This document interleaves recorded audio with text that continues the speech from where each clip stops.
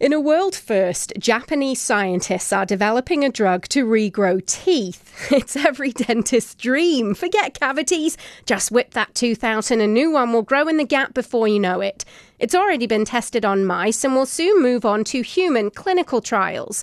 Now, you can see how this might give confidence back to a recovering addict whose teeth have fallen out from drug use. But can you imagine where it might go wrong? The drug can't be suppressed and all of a sudden you're a vampire with two long incisors hanging over your lip?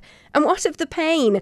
We all know little babies with raging red cheeks, sore gums and dribbling mouths as their baby teeth come in. Can you imagine your workplace as you sit alongside a drooling colleague as their regrowth develops? And won't this all rob us of that classic childhood moment when your granddad scared the heck out of you as he flicked out his row of dentures? Just because you can science doesn't mean you should. I'm Sarah Mills.